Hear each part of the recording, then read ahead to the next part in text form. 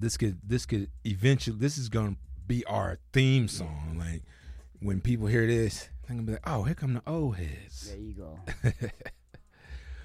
But yeah, we back. Episode 2 of the old heads, We back in the building.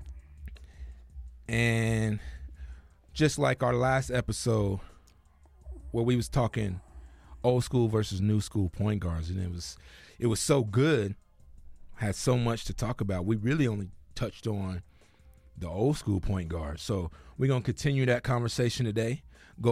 Keeping it with point guards, but we're gonna look into the current point guards and the future point guards, because we made a list of just some of the top point guards that are currently playing that's under the age of 25 or 24 or something like that. So the young guns. Okay. Who's going to be the point guards for this next generation?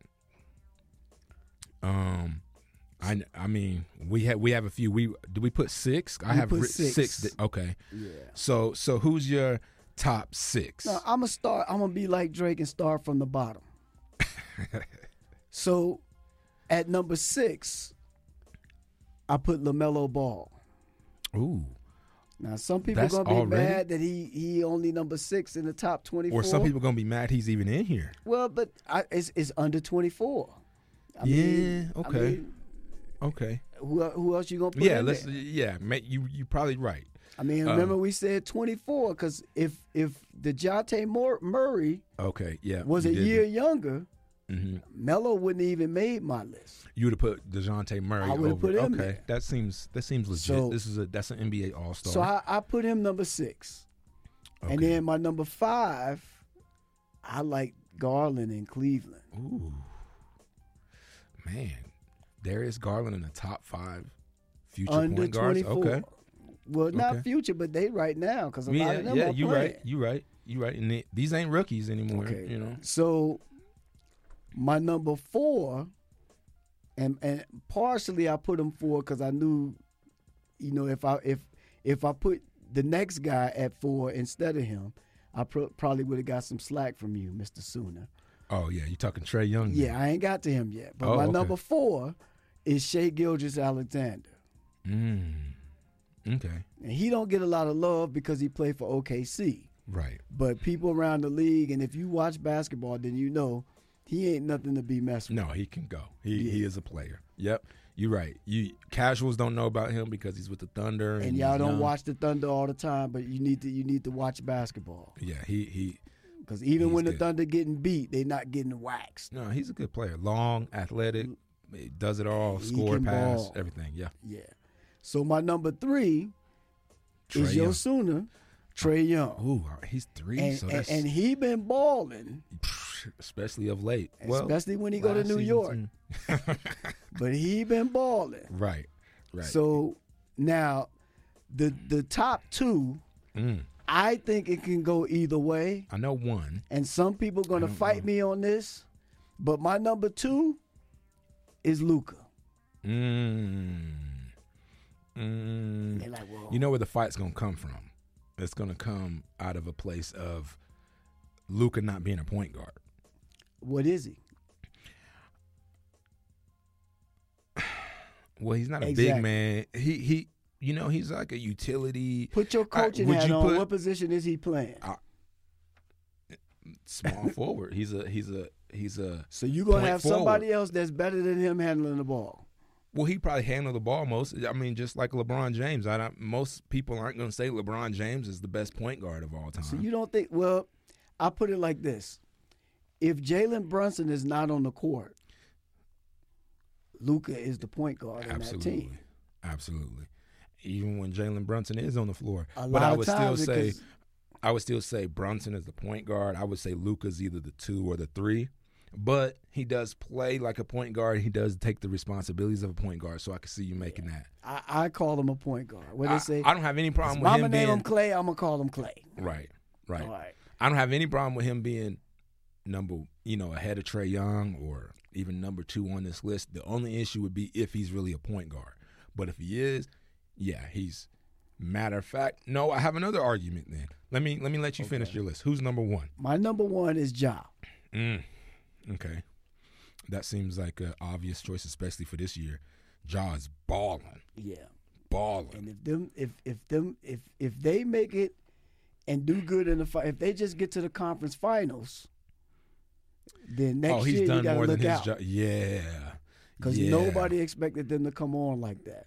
And I just like his grit, because they've incorporated all that old grit from Tony Allen and Zach Randolph and all of them. They've incorporated all of that. It's like, we're not scared of anybody, and it's next man up. Yeah. And people are going to say some stupid stuff like, well, when Ja doesn't play, they ain't no good. They're 15-2 when Ja is out the game. Oh, really? Oh, is that right? So they say, I didn't know that. Ja. And I'm like, no, you need Ja. Yeah.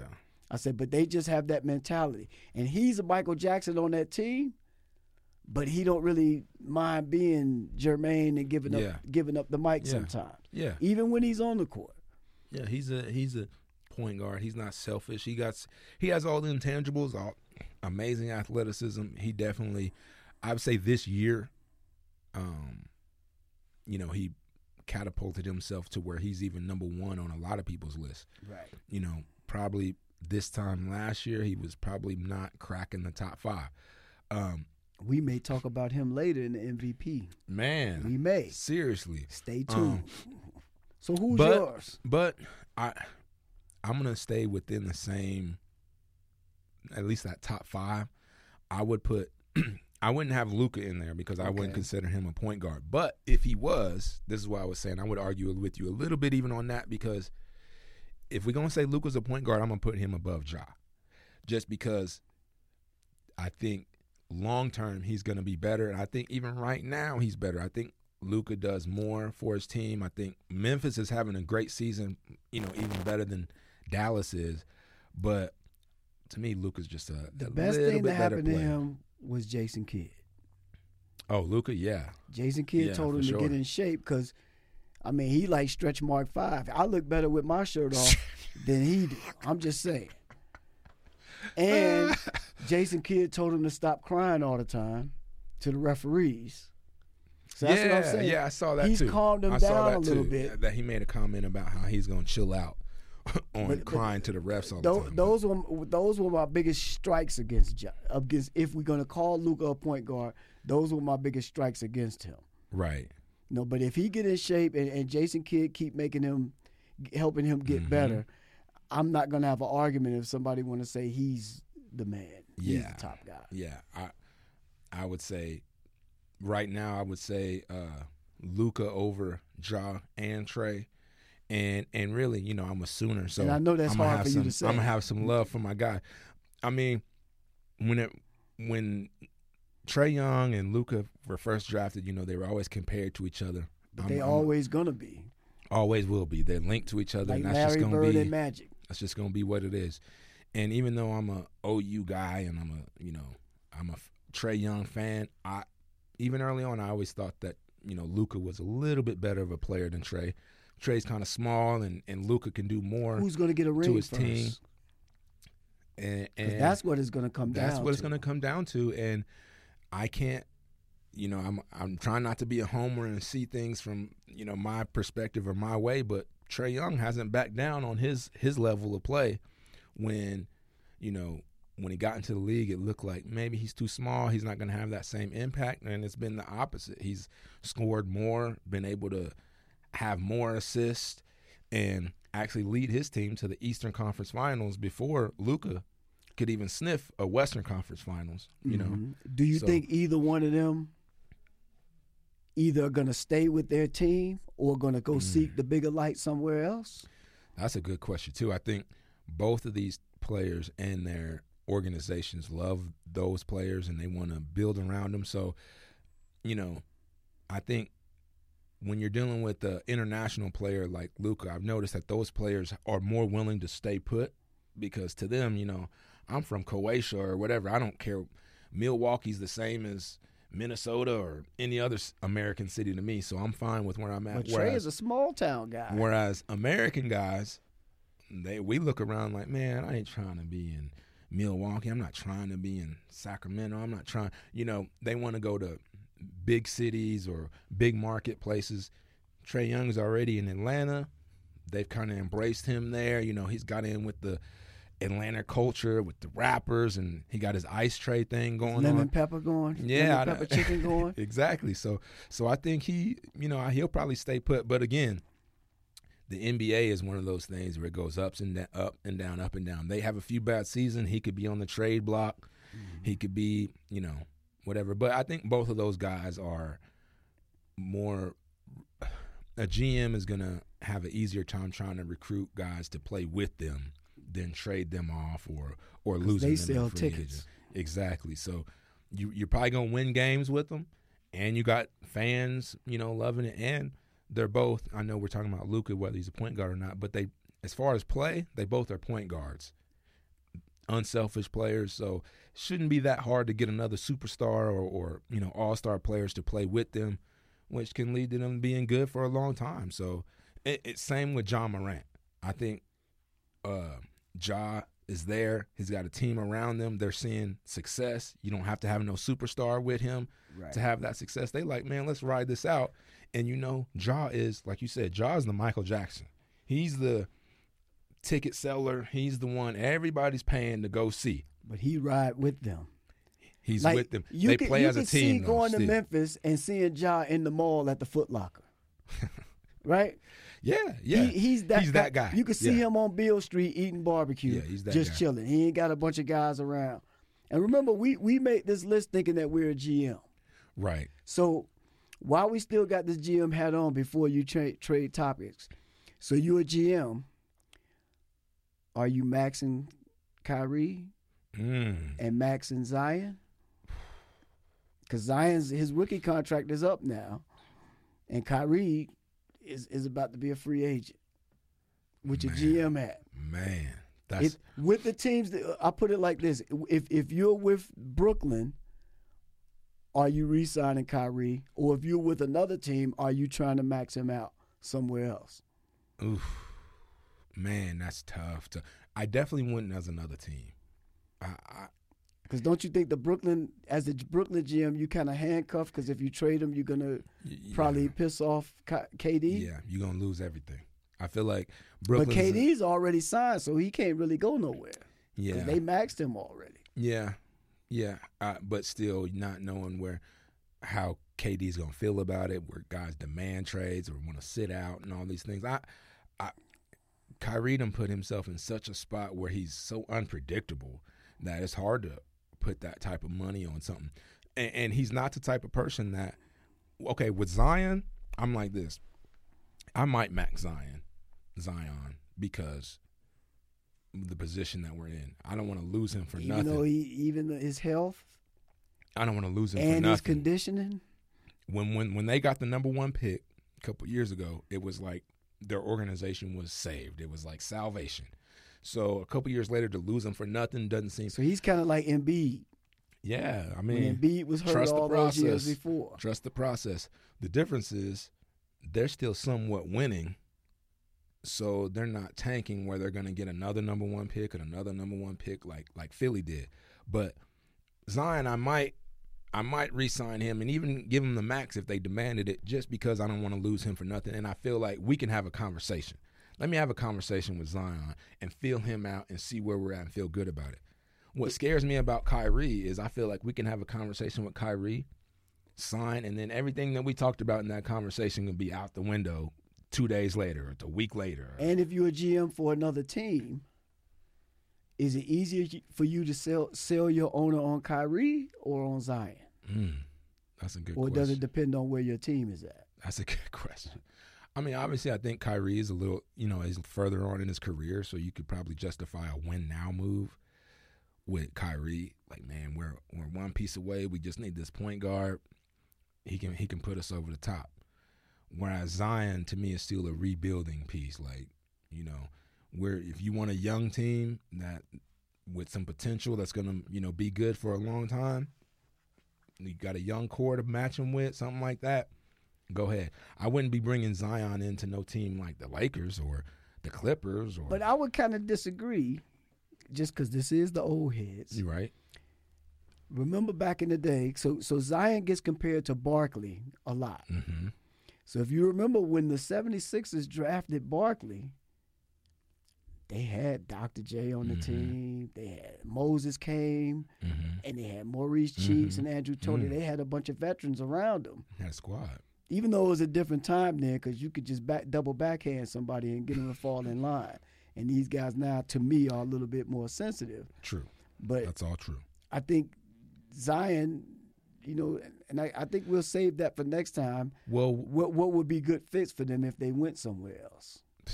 Yeah, he needs to stay put and earn it. Or, it's the same thing with some of these guys. Like, you got to not just earn your spot, but show what your value is. Yeah, it's hard to pinpoint how good. But the way Zion the league is now, you don't have to show mind. all of that.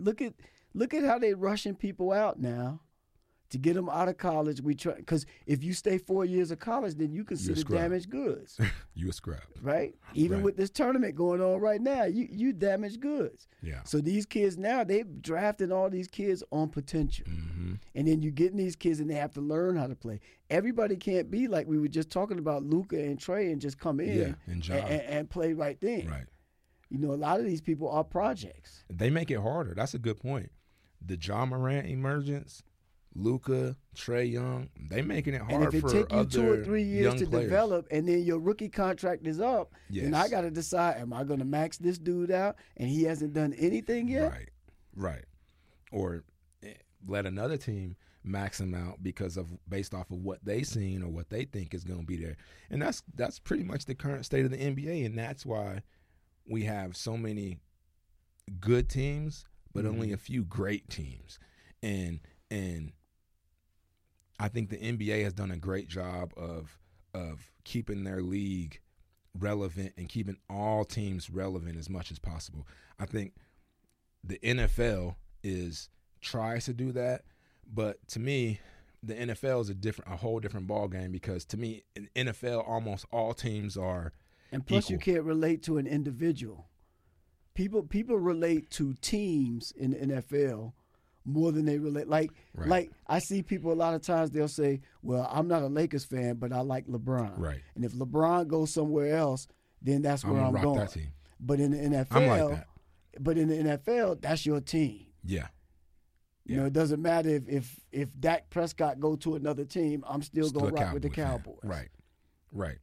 And I think the NFL is definitely more team-oriented because of the style of the game and the traditional aspect of the game, the amount of players that play, offense, defense, is definitely more of a team game. Zion's been hurt, and he plays on a bad team, but he's still on national commercials. Yeah. Whereas in the NFL, you kind of got to win to get a commercial, and then we got to know who you are, because we don't know your face. The only faces we know is Tom Brady, and a couple of other people. We see Everybody you with a else, helmet on. Exactly. Yeah. I mean, we talked about. Trey, Ja, and Luka are better than Zion, but I see Zion on more commercials. Right. Because Zion's been marketable since he was in high school. Right. So the companies couldn't wait to throw money at him. Zion and Ja was on the same AAU team. Imagine if you had to coach against that. And that goes back to what you said before, the problem with AAU. Y'all got Ja Morant and Zion on the same team. What are y'all really trying to do here? Yeah. Come on. Is anybody getting better, or y'all just dunking on everybody and having a good time? What kind of defense you got for that, Coach? No, you ain't got nothing. You probably got some good kids over there too that's about to get embarrassed. Yeah. But yeah, so I think Zion is not necessarily a big man, but we were gonna transition into the big talk of the big men in the league. Now, I wouldn't put Zion in there as big man. Not a center. He big, but he ain't that small, tall. Power He's forward. not tall. That's why the I problem. compared him to Charles Barkley. Yeah. Power forward. As of right now, I know it's hard to say, but who you take, a Charles, or this is old school versus new school, Charles Barkley or Zion Williamson? I'm gonna have to take Barkley, man. Yeah, me too. Because he healthy. Me too. Number one, he healthy. And availability is the best ability. And even when he was eating hot dogs and everything else, he was eating. Yeah, he showed up. He's in a lot better shape than Zion, and I even bet Charles ate more junk food than Zion do. Because this is the old heads, and guys back then wanted to play. Wasn't no load management or none of that other stuff. Right. Right. And we want to beat people's heads in. And Barkley didn't have 5 million views on YouTube when he was in high school and stuff either. So, you know. But he would have if they had social media back then. Yeah, I think sometimes, and I don't want to cast Zion as this and limit him and put him in this box because it wouldn't necessarily be fair to him. But I do think that he's almost like a gimmick player. Not that he's gimmick and he's not good, but to be jumping and dunking like the way he is and be the size he is so amazing that it's worth seeing. It's going to sell tickets. But can he play basketball? Grandmama was big like that, and he had to slim down. Yeah. Look, and we going to the big man. Look at Embiid now. Mm-hmm. Think about Embiid a couple of years ago. Big men taking over the league. And they said, somebody said, I watched the game the other night, and somebody made 2 good points about Embiid. They're like, well, becoming a father kind of matures you. Mm-hmm. And then he became a father, so that slowed him down a little bit and calmed him down. But then he got a chef, and he got a trainer, and he looks like spectacular. Mm-hmm. So that's what make the big man the big man.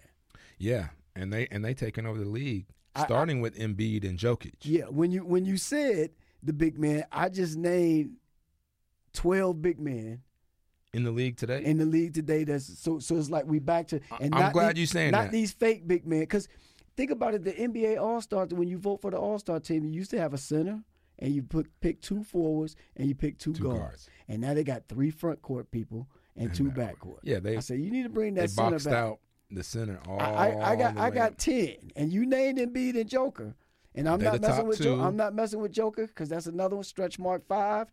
He take his shirt off. I look better than him. Right. But he's doing everything. Right. And when I say everything, he's the reigning MVP. He's going to lead them in rebounding, blocks, assists, points, whatever you need him to do. Mm-hmm. Ayton just got 35 last night, and we just scratching the surface of what he can be. Mm-hmm. And he's with what, 25? The comparison I give to Ayton is Robert Parrish. See, now Robert Parrish a little bit before my time. I do remember him playing, but he was old head already. Right, but when he was with the Celtics, when it was Parrish, McHale, and Larry Bird, Parrish, if he was on any other team, he's the man. Mm-hmm. And he kind of pushed he's his legit game 7-footer too. Yeah. Him, McHale, and Larry Bird, that was their front line. Yeah. That's tough. That's tough to do. And with Ayton, I'm looking at the things that he's doing, and he gets, I won't say that he gets to the background or whatever, but when you got Chris Paul and you got Booker, and then now Bridges is coming up and everything else, then it's kind of like, I just need to do my part. But the good thing about that team, and I stress the word team, if they see somebody that's on Ayton that's small, if you try they go to him. It's barbecue chicken. Yeah. And he don't mind. And like last night, he went up against another center, Cat. That's the other one. I was going to say. Because Cat been balling, and he been telling people they too small to guard him. Right behind those other Jokic and Embiid as far as big men right now. Well, Cat, I didn't rank them. Yeah. But I put them, and just based off last night's performance, I put Ayton over Cat. And Ayton should be in there too because he kind of, like you said, he almost gets forgotten about because of the rest of his team, and they play more of a team game, and they don't just force feed him. But ever since last year, I noticed he'll go at people if they smaller. They'll go to him. That's one of the reasons that I like watching the Phoenix Suns. He rebounds because he they plays play defense. Ball. They're not just jacking threes. Mm-hmm. You know, and once Cat learns how to play, the best thing for DeAndre Ayton was Chris Paul. Oh yeah, because you could just see it. He's soaking up. He's soaking up so much game from Chris Paul and getting involved. And Chris Paul is one of those guys that definitely makes players better and makes his big men better. Right. You know, remember he had DeAndre Jordan looking like he was one of the best centers in the league at one point. And I hope they pay him. Well, you talking about Ayton? Yeah. Well, because other people gonna come at him because he can get paid anywhere. But I hope that he appreciates winning. He seemed like he really loved it there, man. You see them all the time dancing. They're always dancing around pregame, postgame. They seem like they like each other. They really do, man. And it's hard not to like them and root for them because, like you said, us old heads, we like seeing team basketball. I like it running from the inside out versus the outside in. And somebody with his size and athleticism, seeing him engage himself so much on the defensive side of the floor. And he's somebody that he can stretch and shoot. Yeah. He can, but he don't that often. You know what I mean? I remember when Ayton and Bagley played for that elite school up in Phoenix when they were in high school, and they came down in scrimmage, Cochise College. Mm-hmm. And I said back then, and Ayton was shooting threes and doing all kind of things then. And I knew that those kids were NBA guys from the beginning. Yeah. Because you don't really see Cochise get blew out, especially not by no prep stage. No grad school or prep school, yeah. Yeah, but they were loaded too. Exactly. I mean, you got 2 NBA bigs. You know, that's exactly. all you need. Bagley too. I mean, he's not as up there talent-wise with DeAndre Ayton, Karl Anthony Towns, or even the other young boy from Cleveland, Mobley. Oh, yeah, I got him on my list, too. Yeah, he's on the list? Yeah, Who else you got on there? So, I'm biased to the Bulls, but Vucevic, man, yeah. He's a walking double-double. He's like number 3 in the most double-doubles in the league this year. Oh, really? And I think I want to say he's like at 16 and 10. And he don't get as many touches as he used to because of DeRozan and Levine now. But he's still a walking double-double. Also, shout out to your Lakers. Dwight Howard had 26 and 12 last night. And they were just going to him. Yeah. And I'm like, that's why I don't understand why people are sleeping on going inside. And the other guy that comes off the bench that don't get no love, Andre Drummond. Yeah. A walking double-double. Yeah. And when he starts, he leads the league in rebounding usually. And he led the league in rebounding like 4 years in a row. Right. Another guy that slept on, but is vital to that team that just came back off an injury, is Brook Lopez. Yep. For defense, and he can stretch the floor. Yep. And he could go in the post if he needed to. And he's a glue guy. And then that leaves me with that Cleveland, that whole front line. Jared Allen. Yeah, Jared Allen is nice too. Mobley. And I have to mention him just because he's a 7-footer, but just the fact that the coach of Cleveland said, I got to play what I got. And these are my best players that I got right here, so I'm going to play 3 7-footers. And they're like, oh, my God, you can't play 3 7-footers. But look, nobody thought Cleveland was going to be 6. They're not in the play-in. Right. Nobody saw Cleveland doing that. And that kid Mobley is going to be a monster. Yeah. They trying to compare him to Bosh, but, I mean, it might be sacrilegious to say, but I kind of see a little bit of Timmy in him when I watch him. To me, honestly, if I never thought of that, but he do look more like Tim Duncan on the defensive than part Bosh. And the offense, and because Timmy, you never saw Timmy on ESPN on the highlights. Right. And when I see Mobley, that's what I see. Right. But you see the stat line, and it'd be like Bosh 21 and 14. Bosh didn't play deep. They try to compare him to Bosh, but Bosh don't play defense like that kid. That kid wants to block him and Jared Allen are fighting each other to block shots. Yeah. All right, that's a long front line. Yeah. And Mobley's young. So now I think ultimately Markkanen gonna come off the bench.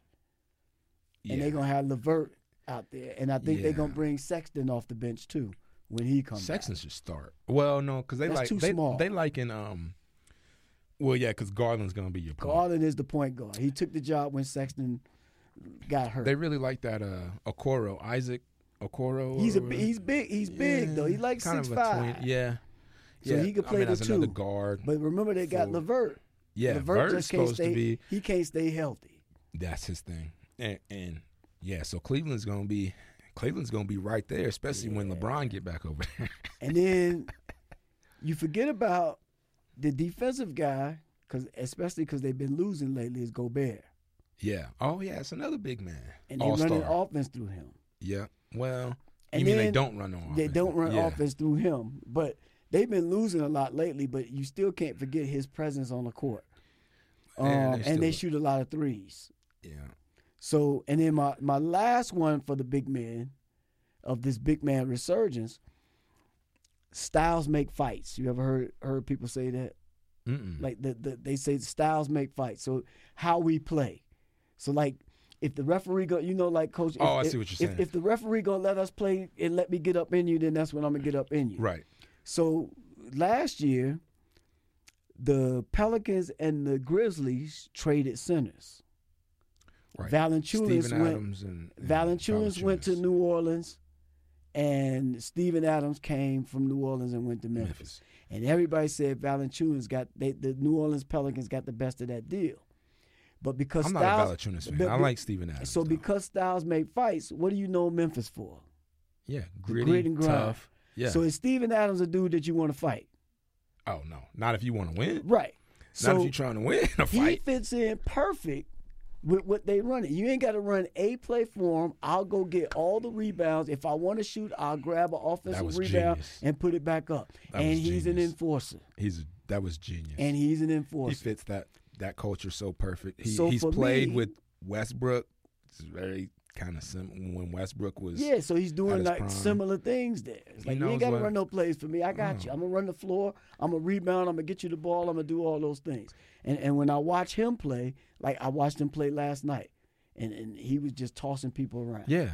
And you got to have an enforcer too, man. Like I think it was Jeff Van Gundy one time said it. It's funny, and I always think about it and remember it, but he was saying that you can't win a championship with all good guys on your team. You got to have a knucklehead. You got to get. You got to have a knucklehead or two. Yeah, and that's true because if you're a good team, like Memphis is a perfect example of this. If you're a good team, you probably got a superstar or somebody that's doing something electric, and they got that in Ja Morant. And they're too deep at every position. As a coach, against them, if I was coaching against Memphis and I have to go, game plan against this Ja Morant who's doing 360 layups and dunking on everybody, what of us old head coaches style is going to tell our defense? We're going to say, man, got to tap him a little give him a couple love taps when he get up in here.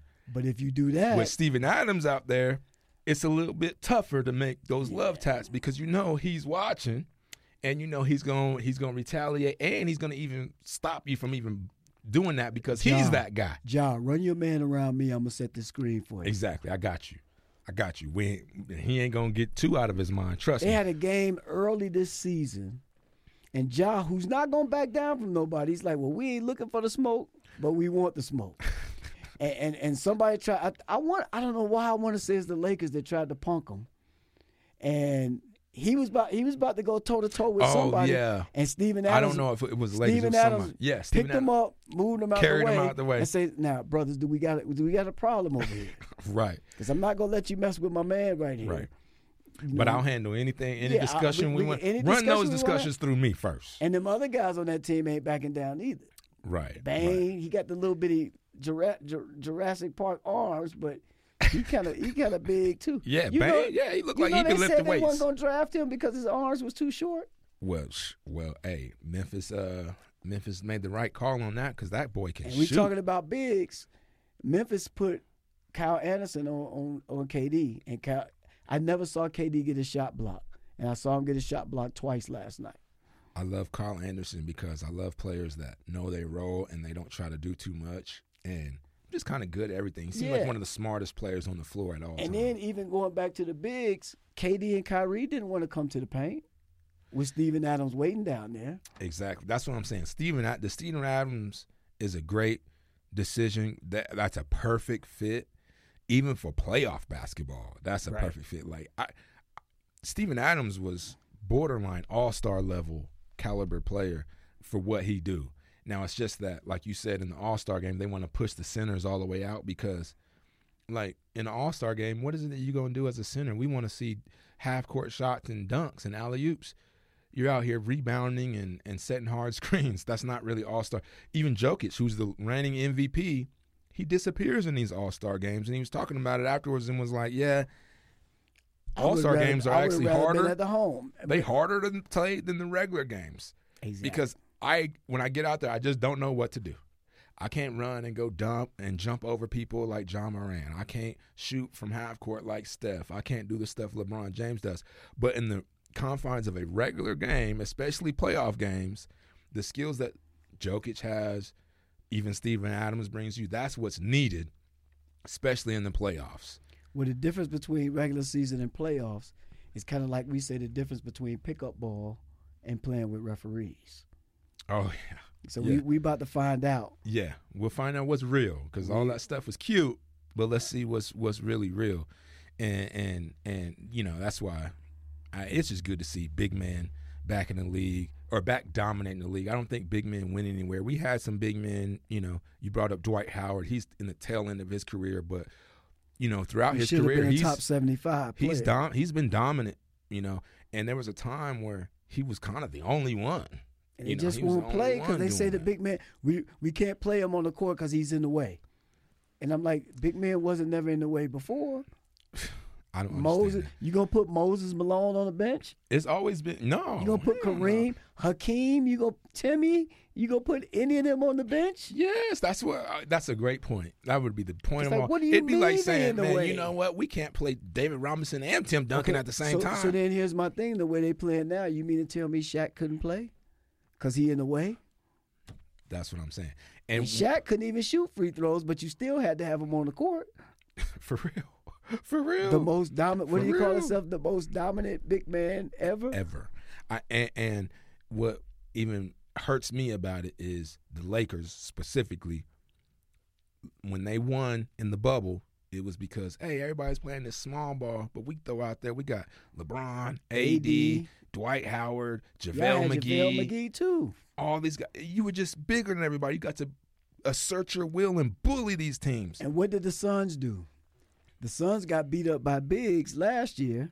So they're like, okay, well, let me go get JaVale McGee. Well, let's go get JaVale Let me get McGee. a couple other people. Hey, DeAndre Ayton was kind of up and down as far as injuries, but he's back. And then they Even shored it up by Bismarck, getting Biakam.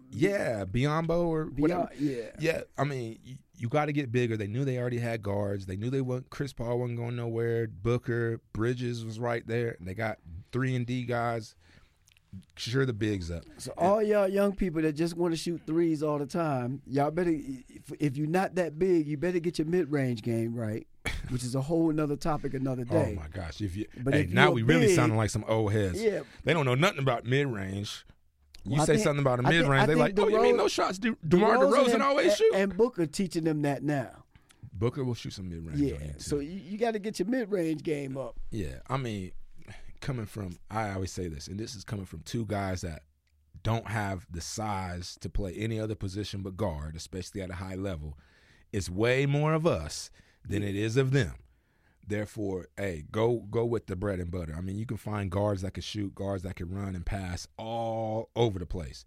But it's hard to find a 7-footer that can be dominant and or stop other 7-footers. So once you get that, you got to roll with it. And the 7-footer in the post can shoot almost 60% from the field.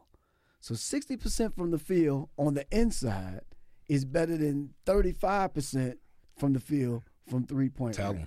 Tell him. I'm just Tell saying. him about it. I'll take Shaq in the post. Tell him about it. Even over Steph shooting threes. Right. Yeah, a 3 is worth one more point than a 2, but you're going to miss more than you're going to make. The rebound from a 3-pointer is typically going to lead to a easy shot for the other team. Exactly. Not to mention what a dominant big could do for your team and getting that other team in foul trouble. He's still getting 3s because you're getting and 1s. You're getting 2 free throws on it. You either dunking it or they fouling you so you can't dunk, and then you get 2 free throws, and then now he's in foul trouble, and now they over the limit on this, and now you could kick it out to get open 3s. It's just so – I know it sounds old coming from the old heads and old school basketball, but when you see in the playoffs – I watched today. You'll see in the playoffs. It'll come back. Last night, the Nets it was the Lakers and the Sixers. So Embiid and Howard were battling each other because the coach of the Lakers knew that he couldn't just put no little people out there because Embiid was just going to dominate. He'll kill it. Yeah. So it's kind of like, and then Joker does whatever. And that's why I feel like Lakers were forced. By force, they were forced to play Dwight Howard big minutes. But I'm saying y'all should have been doing that playing him all from the season. beginning. All season. And they let him go now, but they had DeAndre Jordan too. And I'm like, you got these bigs. You had JaVale McGee. You see what he's doing in Phoenix. I'm like, you could have just played that brand of basketball. He wins everywhere he goes. Remember, he was with Denver. Yep. And he was backing up Joker. And now the Denver Nuggets, they got Boogie. backing up Joker. Yeah, that's another big that could be on the list. He could be on the list, so they don't miss anything when Joker sit down. Yeah, he's had some big games too. And I think that's the same with Ayton. Ayton doesn't feel bad if he sits down because he know he got backup. Right. And Joker don't feel bad when he sit down because he know he got backup. And Ayton don't feel bad if he ends the game with 8-10 points. He don't. You can tell. We want to win. He out here dancing and stuff. They want to win, and that is hard. That's gonna be hard to beat for the Lakers. For even Memphis. Phoenix is looking more and more like the team to beat because of their style of play. Styles make fights, man. It's sustainable throughout the playoffs. And that way, the style that they play is built for the playoffs. It is. It is. Now, only thing, the injuries can throw a wrench in there, but I can throw a wrench in there for anybody. Everybody. Right. So without that, yeah, Phoenix is looking good. I mean, the Eastern teams we're gonna have to see because they're building off of star power more than anything. Because right now, the way it's set up, Brooklyn right now today, if the playoffs ended today in the East, Brooklyn got to play at Toronto, and Atlanta got to play at Charlotte. So even if Brooklyn wins, which I would take Brooklyn Toronto because Kyrie can't go to Toronto. Oh. So I would take Toronto, but Brooklyn would still be in it because they would play the winner of Atlanta and Charlotte. And I'm taking Atlanta to beat Charlotte, and I think Brooklyn can beat Atlanta. Yeah. So then if that's the case, then Brooklyn gets the 8th seed, and they got to play Miami. That's a tough break for Miami, to be honest with you, because even though and then, of course, this is just the playoff start today. I don't know if Miami's going to be able to hold on to that 1 seed. It's looking if it stayed right now today. Yeah. So right now, Philly's number 2. Yeah. So that means Philly would be seeing who would be Philly would see Toronto today. Okay. If everything ended today. Now, that would be a good matchup, too. But I think they got no answer for Embiid. They don't, but it's still – I think Van Vliet and all of them going to wear Harden out, but I think at the end of the day, you got no answer for. Yeah. And then Boston would play Chicago, and Milwaukee would play Cleveland. But with Jared Allen out, they just going to throttle. Yeah, Cleveland. I just feel like they're not ready, But and in the West, Memphis is in the same situation. Well, that's where we going to the West. The Clippers would play Minnesota. Okay. In the play-in, and the Pelicans would play the Lakers. So I would say, I can't bet it. I can't bet. Yeah, I say it's going to be the Lakers and Clippers. Yeah. Because here's what's the thing. up with the Clippers? What about Paul George and Kawhi? I think Minnesota can beat back? The Clippers. No, I don't think so. But I think Minnesota could beat the Clippers, so they'll automatically get in. And then I think it's going to be the Pelicans and the Lakers. I think the Lakers beat them, so then the Lakers got to play the Clippers to get in the playoffs. Into the playoffs. And I would take the Clippers because the Clippers got the Lakers' number. They've been because if not, look at it like this. They beat them. Even if the Lakers beat the Clippers, guess who's waiting on them? The Phoenix. Exactly. So then it would be Phoenix and the Clippers, and then that 2 seed, it would be Memphis and Minnesota. Memphis. Yeah. Utah and Dallas in the 4-5. That one could go either way. I'm probably gonna go with Dallas. I think Jason Kidd is going, and then it'll be Golden State and Denver. And the way Golden State been playing right now, they could mess around and get smacked up. They could, but they could mess around and win this whole thing. They could win the whole thing. I mean, I don't know if I'm going to, because they don't have a big. They don't have a big. I'm not. I don't think that they can get. I don't think they can get. Wiseman, is he coming back? I heard Wiseman was coming back. Even if they got him, I don't think that they can beat Phoenix and Memphis. I think they could beat Memphis. Phoenix is going to be right. I don't think they could beat both. Phoenix they is might. Be they might could beat one. Yeah. But because the way, so if it's set up this way, I do know that Steph don't want no parts of Ja Morant. I know that. Yeah. So, but then that's what it's going to be because Memphis and Minnesota. So that's a good X factor game. I would have Memphis taking Minnesota. And I would have, even if I take Golden State against Denver, then it's Golden State and Memphis. And then it'll be Phoenix versus whoever wins Utah and Dallas.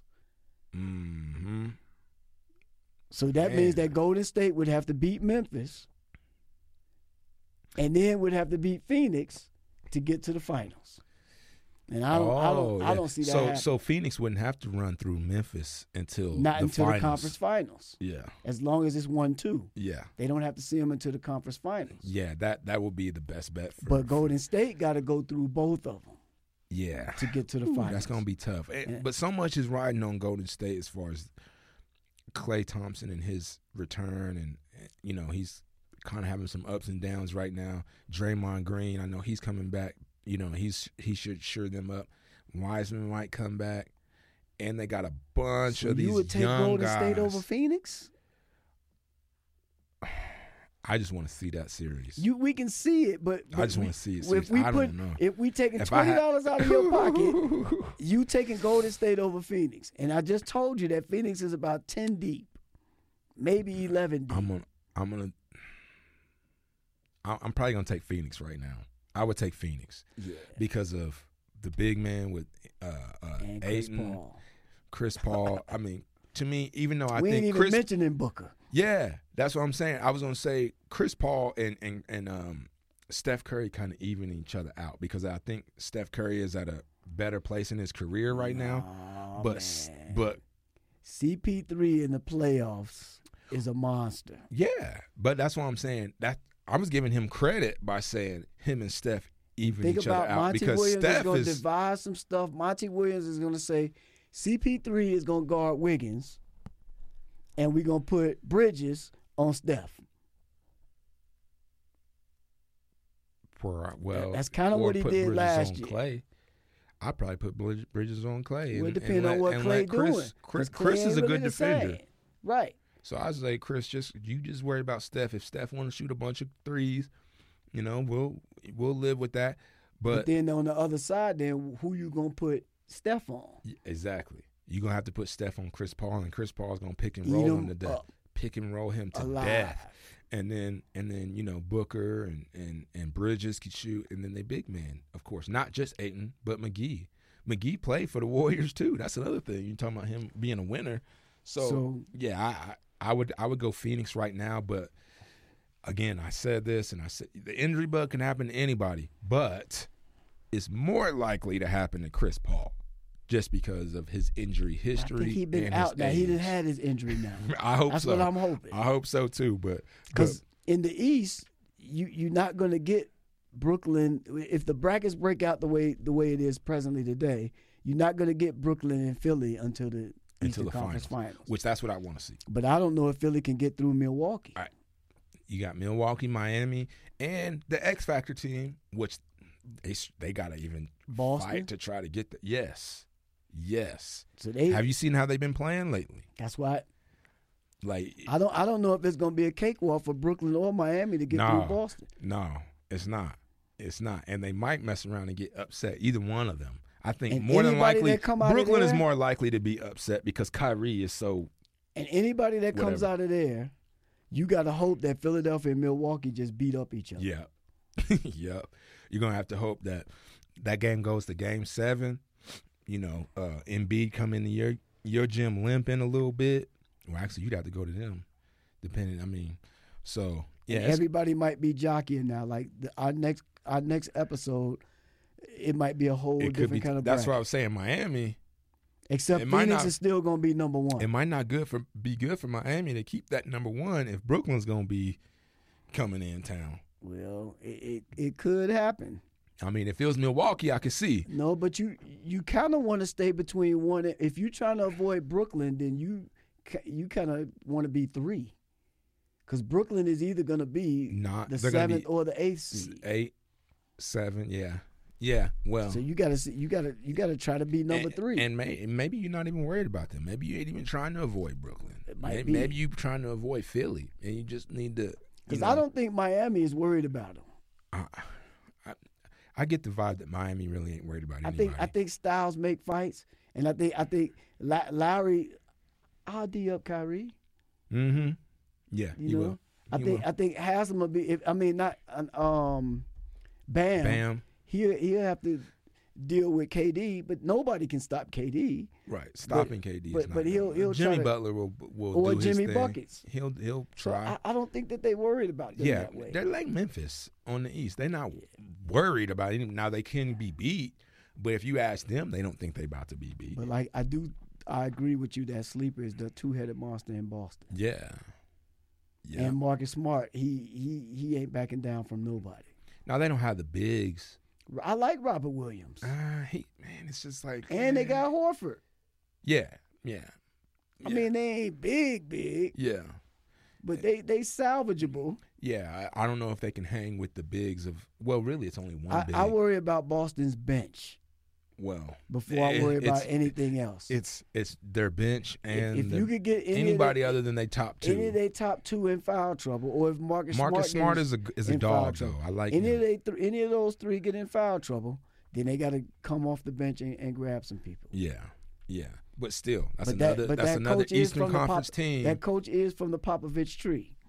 Yeah, and he knows they know what they're doing, and they got bucket getters, and that's what's going to count in the playoffs a lot of times too. Things are going to go ISO. It's going to go pick and roll. It's going to can y'all stop me? And Jason Tatum is somebody that can get 30. Jaylen Brown is somebody that can get 30. So that makes them tough. That's one thing I love about the NBA and the playoffs is you have your favorites, and then you have teams that could be sleepers and X factors come in. I feel like that's so much different than the NFL. Yeah. Because to me, the NFL is, look, I almost feel like this. Somebody said this a couple years ago, and I could not agree with them more. It was like the NFL is, I'm just going to give every team an 8-8 record, and I'm going to give the good teams 2 extra wins because they just win 2 close games that maybe they could have lost or whatever. Yeah. And then the other teams, I'm going to pick them, get 8 or to 10 teams that lose 2 games that could have went either way. So then you got some 8-8 teams, you got some 10-6 teams or whatever, and then you got some, 6-10 teams. And then that's pretty much the NFL every year in a nutshell. And I'm like, man, that's so true. As a Cowboy fan, we've been going through it the most. We haven't won since, I don't know, we'll count getting to the playoffs as a win. But every year, there's no telling what team is going to be leading the division. What team is going to get to the playoffs? What team is going to be wild cards? They have parity. So much parity. And I think that's what the league wanted. Could make everything. And I guess that's what they wanted. So no matter who you are as a fan, you feel like next year is our year. So going into that, I'm talking about NFL, all the next year is your year teams and stuff. We got a lot has already happened in the NFL, I guess, off-season, free agency, whatever you want to call it, starting with Tom Brady unretiring. Yeah, but why you have to do it on Selection Sunday? And everybody knew he was coming back. He don't want to be home. And not only was he coming back, but if I had those kind of numbers that he left with, I mean, it's cool to say, let me leave out on that note. Mm-hmm. But you kind of like, the guy, you was like, well, I still got it. Yeah. Like, I always thought Jordan should have left out when he shot the jumper with the Utah. Right. But he's like, I can still play. Yeah. So I understand that and I get that. But I just don't understand why he has to be the media whore and just take over. Well, he's been for a minute. It didn't seem like he was like that early on in his career. I don't remember him being like. I remember not liking Tom Brady. Well, because he was with the Patriots, he had to be a team guy and stick with everything that way. With Tampa Bay, he could let his hair down. A little bit. Yeah, and then he got to win a Super Bowl. So then now he's even more so like, hey man, look, this is mine. I mean, I respect him. I mean, he the man. I ain't gonna argue. I'm old school and I'm still loving Joe Montana. But I used to hate Tom Brady as I get older and become more of an old head myself, I kind of root for him. He's an old guy now. He's an old head too. Yeah, so I root for the old head. I mean, I want to see just how far he could take this thing. Let me see if he can win another one. But Tom Brady news, I think that's impactful. Honestly, I thought he would, like you said, we all knew he was going to come back. I thought he would have waited until mid-season so he didn't have to go through the whole preseason. Giselle put them chores on him, and he had to take them kids to school and stuff. He's like, man, let me go back here and play some football, man. Yeah, nah, this is for the birds. All right, I can come back to this in a few years, man. When the kids almost out the house. Yeah, let me get back to my element. Right. But not just that. One thing we was talking in the back too, which was big news, was the Deshaun Watson deal. Yeah. What are your thoughts on that? Okay. So, full disclosure. Mm-hmm. I'm a girl dad. Okay, right. My wife and I have 5 daughters between us. 5 of them things. Yeah, so I can't just not see those allegations that he got against him. But at the same time, too, might be some gold digging going on. It might be, I don't know if he did it or didn't do it. The court said he didn't do it. Let him play. That's just me. Right. Now, just on the football field, a lot of people are going to say he hasn't won anything. But football ain't basketball. Right. You could be the best thing since Huge sliced bread. Team sport, yeah. I mean, Barry Sanders didn't win anything. Are you going to say he wasn't great? Right. You know, if we're going to go old school or whatever. Right. You know, so he put up numbers, and he was that dude. In fact, my Bears should have grabbed him instead of grabbing Trubisky. Right. But that's a whole nother story for another day. I'm about to flip a table now. I think they just sent him to somewhere too. Even after, like we were talking in the back, and you said they had J.J. Watt, they had the receiver, they had all these other people like that. Even after Houston let all of them go, Watson was still putting up numbers. Yeah. His team wasn't winning. No, but he was. But if you look at his numbers, you know, he was putting up numbers. So the he's question an MVP is, caliber type. If I'm talent. Cleveland, the only thing that was stopping Cleveland, because Cleveland had all the talent on both sides of the ball and everything else, but they didn't have a quarterback because Baker couldn't throw, or he couldn't throw straight. You know, it was kind of like he reminded me of Tim Tebow almost. Man, he ain't that bad. Well, no. Let me talk about my Oklahoma guys like that. That's a Heisman winner. Baker reminds me of Johnny Manziel. I never thought Johnny Manziel was talented at all. I thought Baker was better than Johnny Manziel. Well, he is, and I think he was and is. Not to get too far off quarterback, you got to Johnny be mature. Manziel was one of the best college quarterbacks. Okay, but so was Tim Tebow. College ain't pro. Exactly. That's what we see him. That's what we see. College ain't pro. I saw what's his name, Jamarcus Russell, throw a ball 70 yards on his knees. You know, college ain't pros, and in the quarterback position in the pros, you got to be mature. Right. You can't just live off athleticism. I mean, Michael Vick was like the Allen Iverson of football, but it wasn't until he got slowed down and got in that little trouble and he got mature and he could play a little bit better with the talent that was given to him or whatever. Right. And the quarterback position is about maturity. Exactly. So I understand why Cleveland had to move on. And plus, I'm not just moving on. I'm about to get this guy. Oh, it's a huge upgrade. It's a huge upgrade. And you can't knock that. Right. No, I can't. It's like, you, my man. I'm a Baker Mayfield guy, but that's a huge upgrade. Look at what Toronto did with DeRozan. DeRozan was balling, but they was like, hey, we can get Kawhi. You my guy. But we can get Kawhi. Upgrade. So I'm not mad at them on that point. They're gonna have to sell from public relations and all that other stuff, all the other stuff. Right. Like the biggest guaranteed contract but the ever. NFL is kind of like, you know, as long as you winning, we'll look the other way. Definitely. As long as you're not doing anything that's messing with my pocket and you're not making me mad. Well, if that's the viewpoint, I totally agree with you. The thing is they haven't always been that way because. But they wasn't always close to winning. Colin Kaepernick had a record of success, and they turned. Really make me mad. No, I'm saying they didn't turn their heads to look the other way on him. They made sure he couldn't get back in the league. So that's number one. Number two, I know Deshaun Watson is a baller. He's an MVP caliber type player. My only thing is he just hasn't proven in the sense not of his individual numbers. I was gonna say individually he has proven it. Let me tell y'all something. I'm gonna tell myself full disclosure, like you said. I'm a Cowboy fan, and I'm one of the few apparently people that was a Tony Romo fan. Because I'm a realist. So I watched the games myself. I seen every snap this quarterback took. I watched every game we played. I watched him lead a team to the playoffs when we literally had the worst defense in the league. I mean, ranked 32, actually set a record for having the worst defense in Cowboy history, but yet we still winning games. And when we would lose games, guess who the scapegoat was? Tony Romo, man, he can't make plays in the clutch. Well, the game was 45-48. At some point, yeah, he threw that last interception, but come on, you going to forget the 5 touchdowns that he threw before that? That goes back to the maturity that we talked about in the other thing. The quarterback is like the point guard. Mm-hmm. He going to get all the blame when they lose. And not a lot of the credit. But the quarterback is going to get the credit for winning. Look at Aaron Rodgers. Mm-hmm. But then he's going to take the brunt of the blame when they lose because Right. That's just what it is. That's just what it is. But I watch Tony Romo probably become probably one of the greatest quarterbacks in Cowboy history. I watched that with my eyes, right? I went to a lot of the games. You putting him over Troy? Most definitely. You putting Tony Romo over Troy?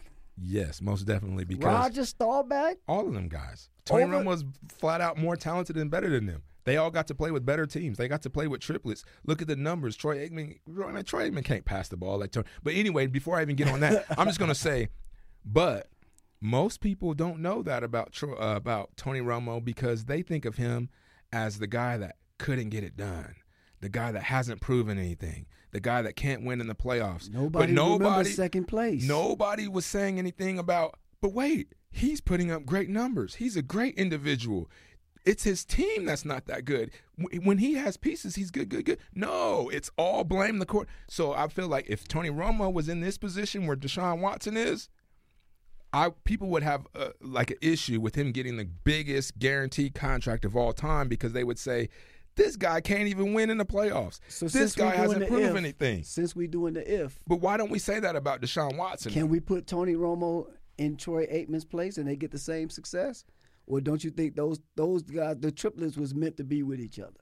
I think it was a perfect combination of players. So, but still, I think and Troy football Aikman, is more of a team sport than anything. Because absolutely, I could be a good quarterback, but if I ain't got no offensive line, right, or I ain't got a good running back, exactly, or I ain't got good receivers, I could be the best. Remember when Randy Moss left the Vikings and went to the Raiders, and he was trash. Well, they said he was trash, and then he went to the Patriots, and they went and undefeated. He broke all kind of records. Right. So that football is one of those sports that you got to have a team, all the pieces that got to fit. And I could have a good offense, Peyton Manning and them back in the day in the beginning, and not have a good defense. And that exactly what you're saying is what I was saying. I was screaming that from the mountaintops all Tony Romo's career. Like, this is a team game. How can y'all blame this guy?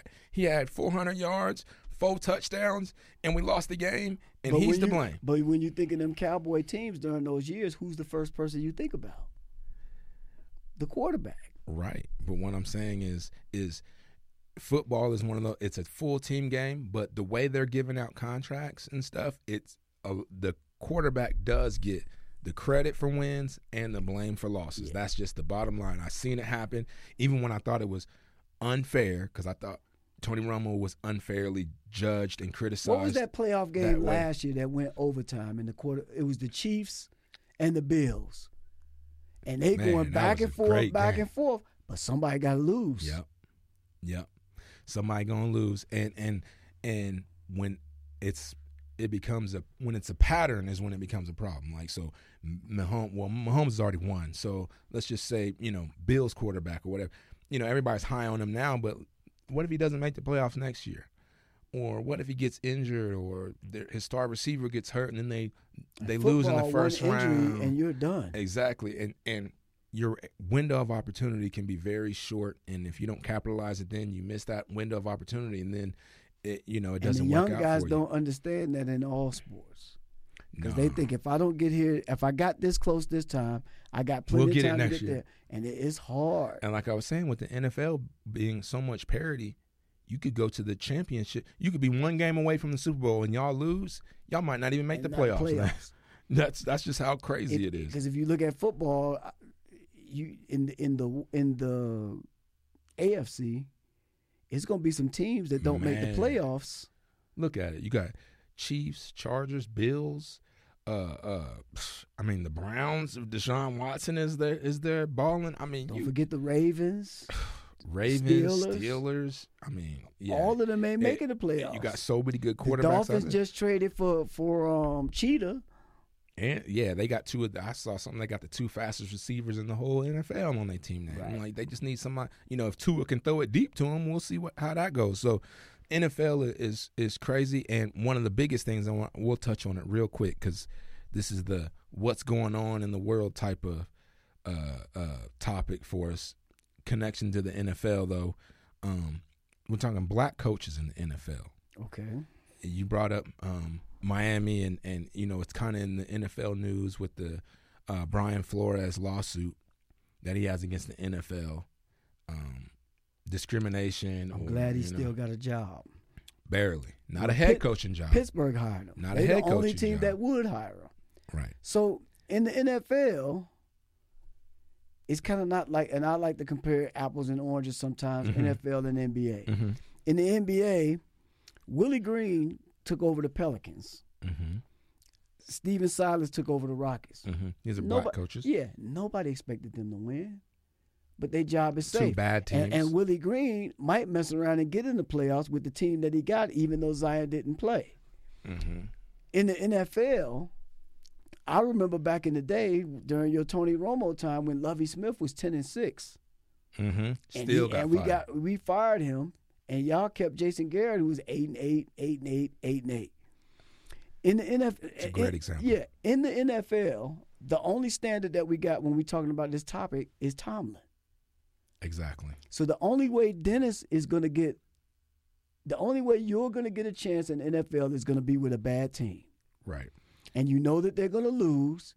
And by the time they get ready to start winning, they're going to get rid of you. Right. And bring some. Look at how long. Because my record doesn't look good. And look at how long in the NBA that Brett Brown got to keep a job with the Sixers, with the process. And that's what I'm saying. And the NBA is better than the NFL. Because you get more opportunities. Yes. And you know, I was looking at some numbers. I think there's between 16 to 20 black coaches in the NBA. Right. And there's 3 in the NFL, which I was talking in the back too. I did some research. Yeah, but those are not black coaches. Minority. Yeah. Get that. Make sure we say that. There's one black coach. Yeah. And that's just ridiculous when the league is 70% African American, and somebody just hired a biracial half black, half white. But then coach, look at these so that makes 2. These black offensive coordinators that don't even get a sniff. Right. The Chiefs offensive coordinator, the Buccaneers offensive coordinator, Bieniemy. He should be a head coach somewhere. He should be a head coach somewhere. And Leftwich. And for what you have to do, the type of success that you need to show in order for you to get a shot when you're black is extraordinary. Like the Chiefs have been known for having one of the most explosive offenses in modern football. Yet their offensive coordinator still don't have. He don't even get a sniff, not even an interview. This doesn't even make no sense to me. But the NFL is kind of like how me and you were raised, and your mother told you got to do double. Right. To get half of the credit that you deserve. Exactly my point. And there being, the whole point of this lawsuit was because the Rooney Rule. Everybody knows the Rooney Rule is, you got to interview a minority. That was enacted in 2003. There was 3 black coaches. It's 2022, and there's still 3 black coaches or minority coaches. Yeah, that's not working, obviously. And in the history of the NFL, when something don't work, they move on. And what's the percentage of players in the NFL? 70 plus. 70? That's it? I thought it was higher than that. When you watch a game, it looked like it should be higher than that. Yeah. But you got the punters and the kickers and stuff. Yeah, facts. Yes, you got some offensive linemen and stuff out there. But my take on this is systematic racism, and I hope I don't scare anyway the white people listening, because they tune out when you bring up racism. And this isn't one of those cases where I'm pulling the racism card. I'm saying it's strictly. But it's a societal thing. It is. It's a reflection of our society. People will look at us and they'll say, well, you got everything. You shouldn't be complaining about nothing. I'm like, but we get discriminated against. And what about the people that don't got what I got? Yeah. And then I think it's a system thing. It's not like the NFL as an agency is like, well, we don't like black people. I'm not saying that. I'm saying what the system is in place is like this.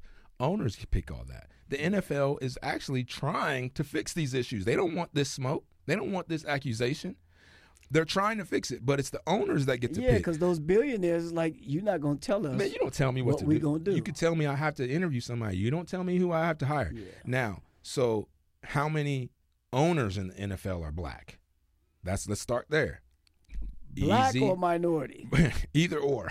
Well, there's 0. There's one minority. 0. Oh, the guy that owns Jacksonville. Yeah, he's Indian. Yeah.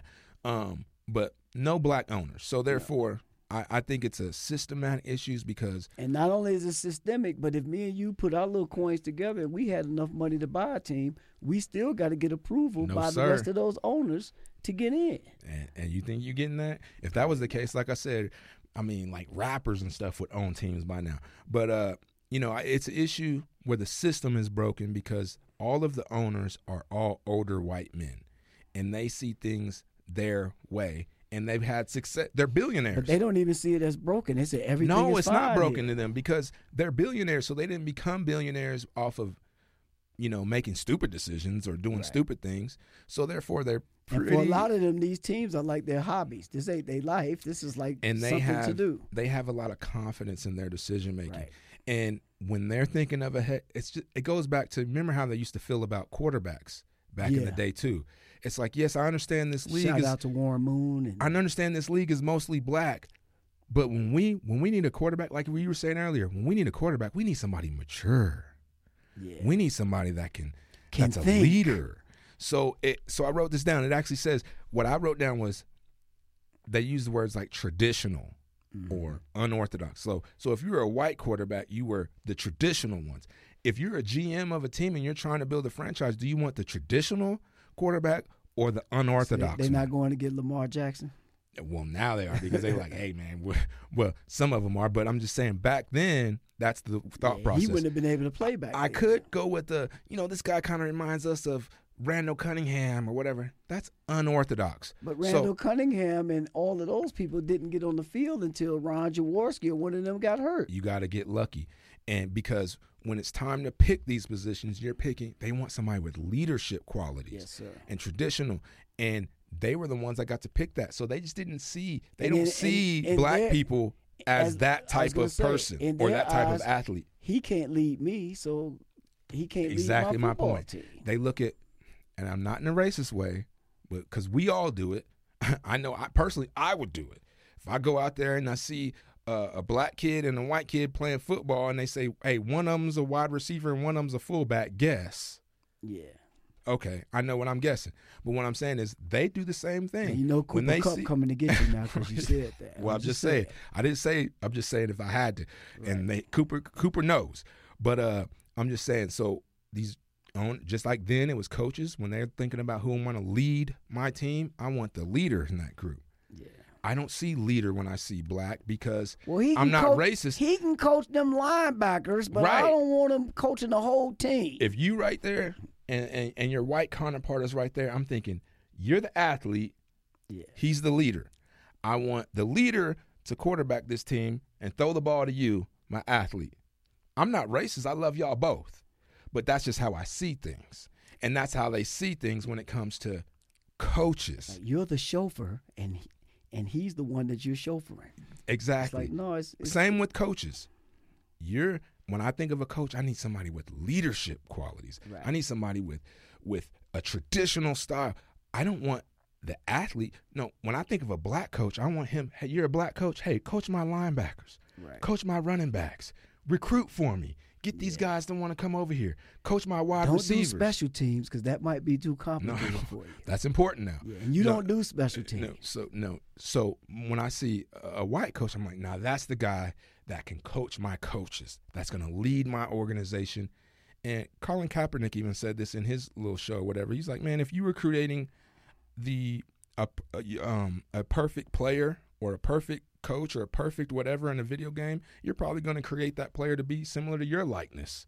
Mm-hmm. It's probably going to look like you, maybe your height, your weight, and be all like you. And these GMs in the current NFL do the exact same thing, and that's not going to change unless you get black owners in there that they start doing the same thing. Like, hey, and then because it's a copycat league, Randall Cunningham, Michael Vick were like kind of out there by themselves playing that style. Now you see in the NFL, lots of black quarterbacks are out there. And then it's a lot of white quarterbacks playing what they used to call the black quarterback style now, right?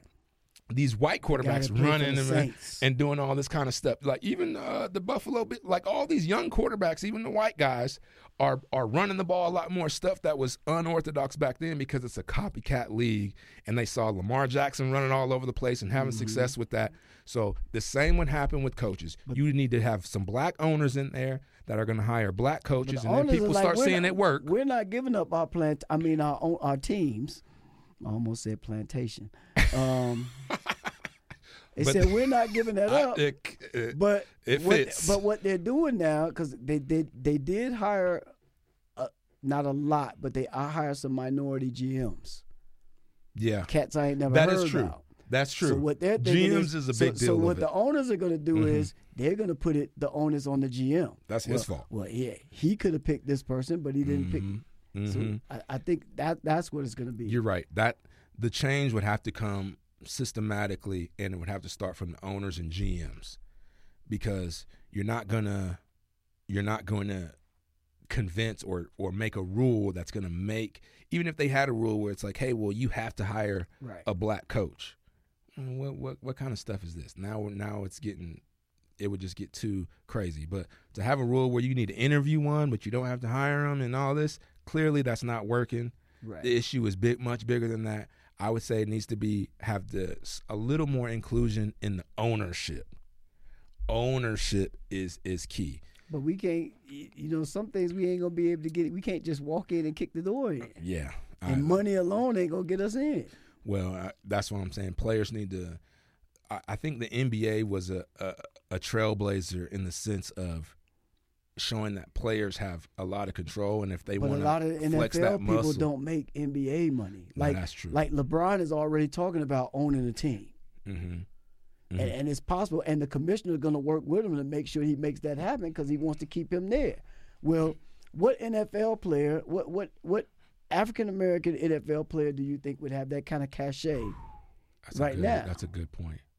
That's a real good point. Because even though the league is mostly black, I would bet that the most profitable players in NFL history are white guys. Yeah. I mean, Tom Brady's, Patrick Mahomes. And Tom Brady, I don't know if Patrick Mahomes half black or something. Yeah. Yeah, okay. His dad is black. Yeah, I figured. So who has that kind of cachet in the NFL? Tom Brady might be the only one. No, but I'm saying a black person that has that kind of cachet. No, there isn't one. Not that I could think of. Even in the history of the NBA. Maybe a guy like Walter Payton, if he would have got to stick around long enough. The closest one that I would think. Yeah, he would have to that be. Would be the only one that would have been. But then they weren't making that kind of money back then. That's what I was saying. They don't have, and even they're not making that kind of money now. No, not in the NFL. No. Yeah, those owners really have the muscle and control. That to me is going to be.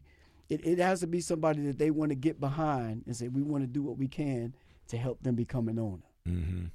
And I don't see anybody, like you said, with that type of cachet in the league, present or past. Yeah. So they still got a long way to go. And I don't know if it's the fortunate part about it or unfortunate part about it, but they're never going to run out of people to sign up to want to go play. No, because everybody, even when the concussion movie came out and everybody thought that everything was going to go out. Sign me up, coach. The NFL just keeps rolling along. Sign me up, coach. Yeah. And they'll televise the game, and next man up is the philosophy. So that's what they're going with. But yeah, no, good talk, good discussion. I mean, not that it's gonna get anywhere or turn into anything, but it's just good to get people thinking about these things because sometimes it's more than just the game. Yes, sir. The game inside of the game that we have to pay attention to as well. Yes, sir. But, yep, that's about it. I know you got to get going.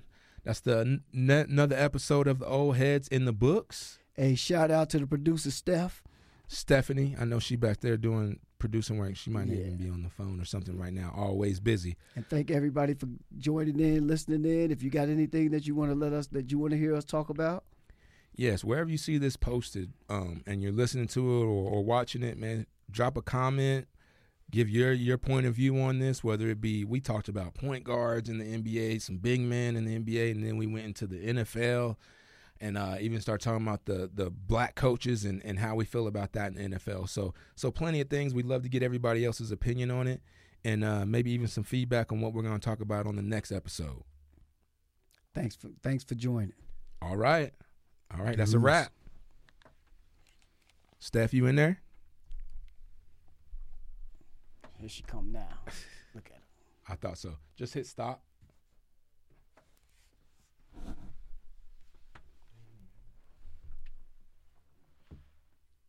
Dun, dun, dun. But yeah, man. So what's up with your